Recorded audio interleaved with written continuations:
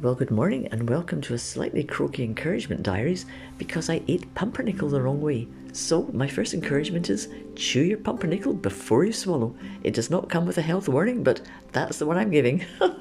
So, moving on. I came across a story I'd read quite a while back, and I came across it recently, and I just love this story because it came to me fresh, and it just, for me, it was quite insightful. And it's a story about a guy who's a speaker who was, lived near a lake, and he'd been out for a walk, and he was spotted by some people who knew him, and before he knew it, a crowd had gathered.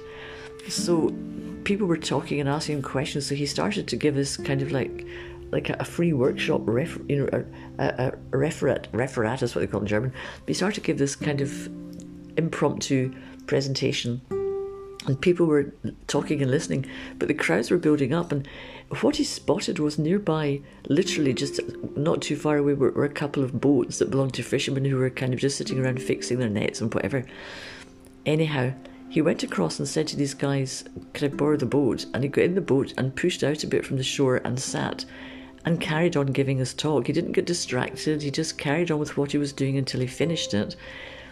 And then afterwards he said to the fishermen, let's go fishing. And they said, there's no point doing that, we've done it for ages and nothing's happened, and it's the same old story, that it's just very difficult making a living fishing. Now this guy knew a lot about fishing, so he just said to them, well, look, let's just take the boats out and let's put the nets down. Well, I know, let's go somewhere, let's do things a bit differently. So they went out with him and they did it differently, even though they'd been let down time and time again. But because he knew what he was talking about, and the advice he gave and the timing of it was just spot on, they not only caught fish, but they were astonished at the size of it, as were other people around them.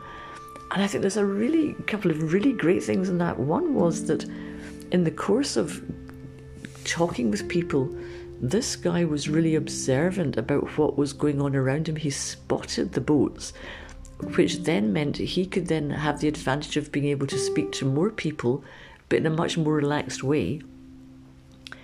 But the other thing was, those two fishermen guys who were sitting by the shore couldn't help but listen to everything this guy was saying. So I wonder whether just the fact that they were hearing a lot of his wisdom and knowledge and understanding actually opened the door for him then to make the suggestion, which then got them to say, well, okay, we'll do it.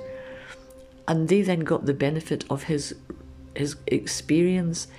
So even though they've done things time and time again, by listening to the guy who really knew his stuff and taking their chance and just going out even though they didn't feel motivated about it, it opened up to a huge catch of fish. So may I encourage you, if you're speaking on something, always be alert and observant to what's going on around you to see if there may be something which will open up a door to another conversation and another opportunity. And if you're listening, always be aware of the opportunity to try something new and not be afraid of going out of your depth like these fishermen and trying something different and watch and see what happens. So that was my little encouragement for today. Lots of love, guys.